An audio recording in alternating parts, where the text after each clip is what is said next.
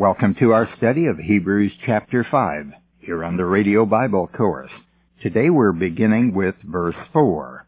Thus far in this chapter, the writer has been talking about the priesthood of the Old Testament, and he is leading up to making a comparison between the high priest of old and Jesus Christ.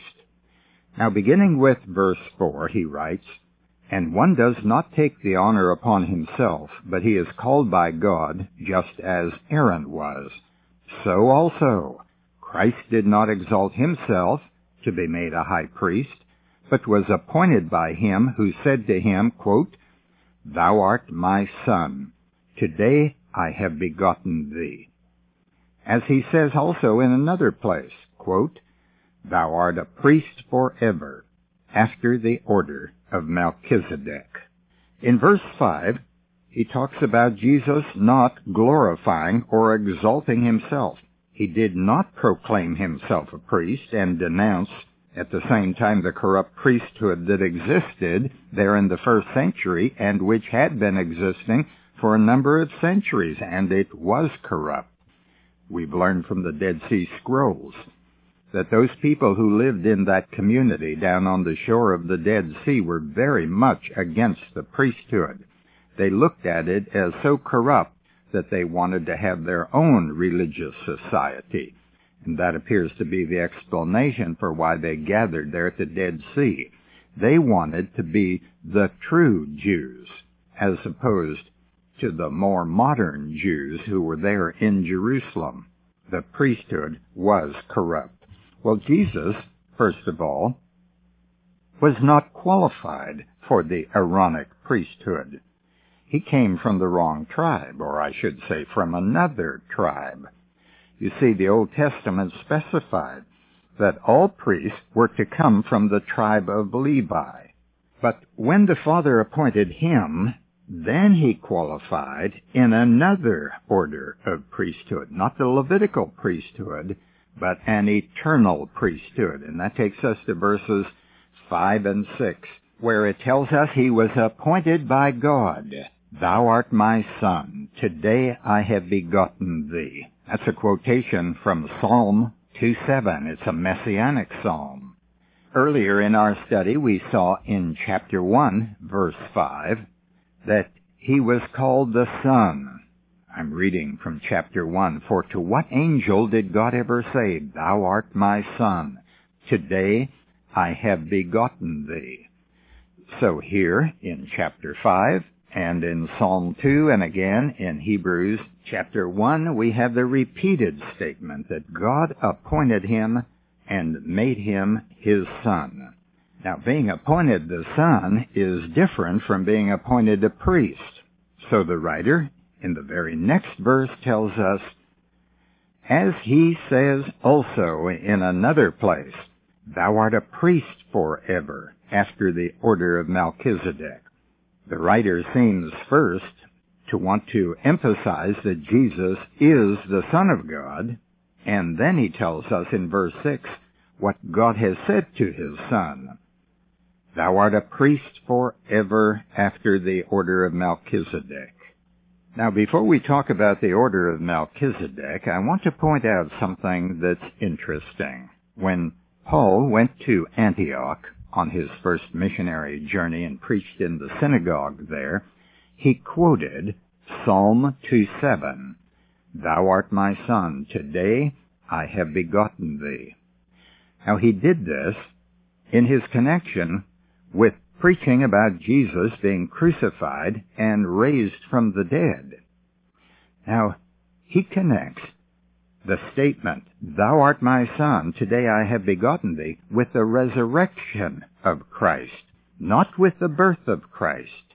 And I gather from what I read in Hebrews chapter 5 that this writer is doing the same thing. He is connecting the statement, "Thou art my Son, today I have begotten thee," with the priesthood, as if to suggest that Jesus became a priest after the order of Melchizedek, not in his human ministry, but now in his glorified ministry. In other words, he seems to be saying that Jesus, while he was on earth preaching the gospel of the kingdom, was not serving as a priest of God.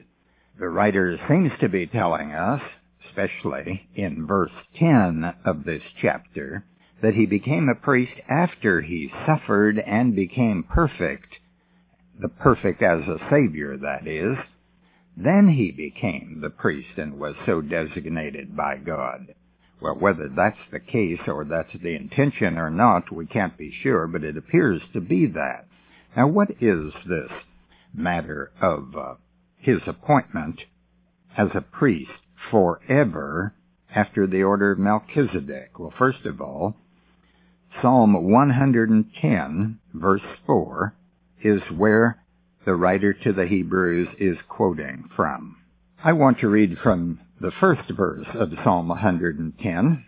It says, "The Lord says to my Lord, sit at my right hand, until I make thine enemies a footstool for thy feet." Now we know this is referring to Jesus Christ because Jesus applied this passage to himself in Matthew chapter 22. Verse 2 reads, "The Lord will stretch forth thy strong scepter from Zion, saying, Rule in the midst of thine enemies. Thy people will volunteer freely in the day of thy power. In holy array from the womb of the dawn, thy youth are to thee as the dew. The Lord has sworn, and will not change his mind.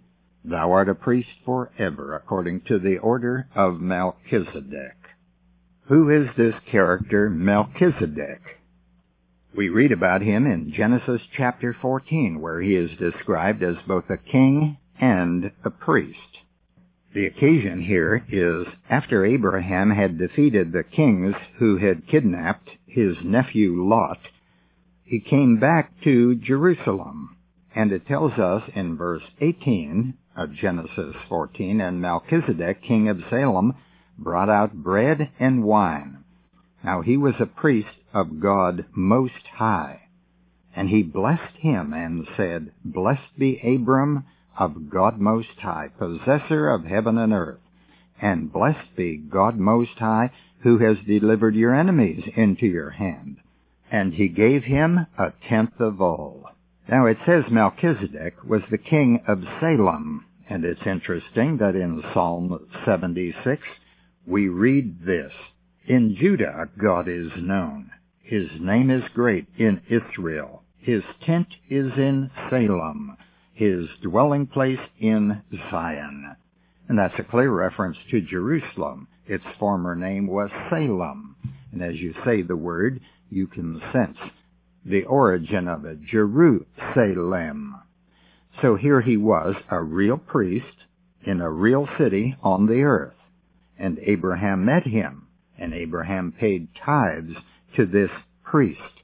He was a priest of the Most High God, a very different kind of a character, to be sure. But he had an eternal priesthood, and nothing is said in the Bible about him ever dying. Now, since Jesus didn't qualify to be a priest after the Aaronic priesthood, because he was from the wrong tribe, he now can qualify to be a priest, and only, as the writer pointed out earlier in chapter 5, verse 1, he must be appointed by God. And so he was appointed here. He was appointed upon his resurrection from the dead, according to Psalm 110, verse 4, where God swore. He took an oath and said, "You are a priest forever," after the order of Melchizedek. So Jesus now as a priest is different from the priests of the Old Testament. But why make him like Melchizedek? Why not be like Aaron? Because Aaron died, and Aaron was no more than a priest. He needed to continue sacrifices. Once was not enough. But Jesus offered one sacrifice, and it was enough, and no more will he ever offer a sacrifice. Aaron as a priest was a man, but Jesus as a priest after another order was a God-man. Now, we need to remember that he is a priest, and we need to remember that we have a priest in heaven. Now, if we have a priest there, then he ought to be able to do something for us. And indeed he does. For the Bible teaches us that he makes intercession for us before the throne of God. Well, it's great to have a priest on your side. Everybody needs a priest. But everybody needs more than a human priest. They need a priest who can get to God and who is with God and who is God. God the Son. That's Jesus of the New Testament. Now we move on to verse 7. In the days of his flesh, Jesus offered up prayers and supplications with loud cries and tears to him who was able to save him from death. And he was heard for his godly fear. Although he was a son, he learned obedience through what he suffered.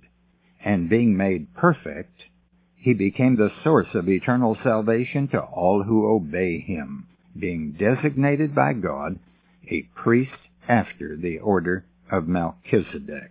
Talks about the days of his flesh. That means the ministry that Jesus had while he lived on the earth. And by the way, that's a statement that testifies to the fact that he was human.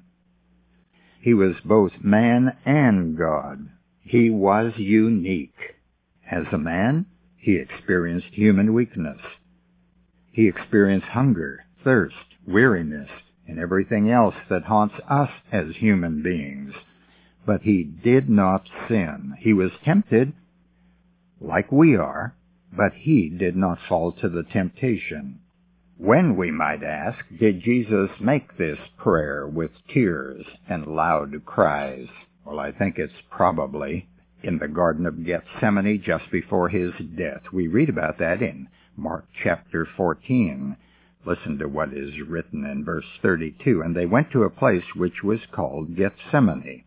And he said to his disciples, "Sit here while I pray." And he took with him Peter and James and John, and began to be greatly distressed and troubled. And he said to them, "My soul is very sorrowful, even to death. Remain here and watch." And going a little farther, he fell on the ground and prayed, that if it were possible, the hour might pass from him. And he said, "Abba, Father, all things are possible to thee. Remove this cup from me. Yet not what I will, but what thou wilt." Gethsemane is a place which we visit whenever we travel to the Bible lands, and it wasn't too long ago when we were all there. There's a garden nearby, indeed, and it has olive trees which must be at least 2,000 years old, and you say that's incredible. Well, we do learn from Josephus the historian that when Titus and his Roman army captured Jerusalem and destroyed it, he ordered that all the olive trees be cut down also.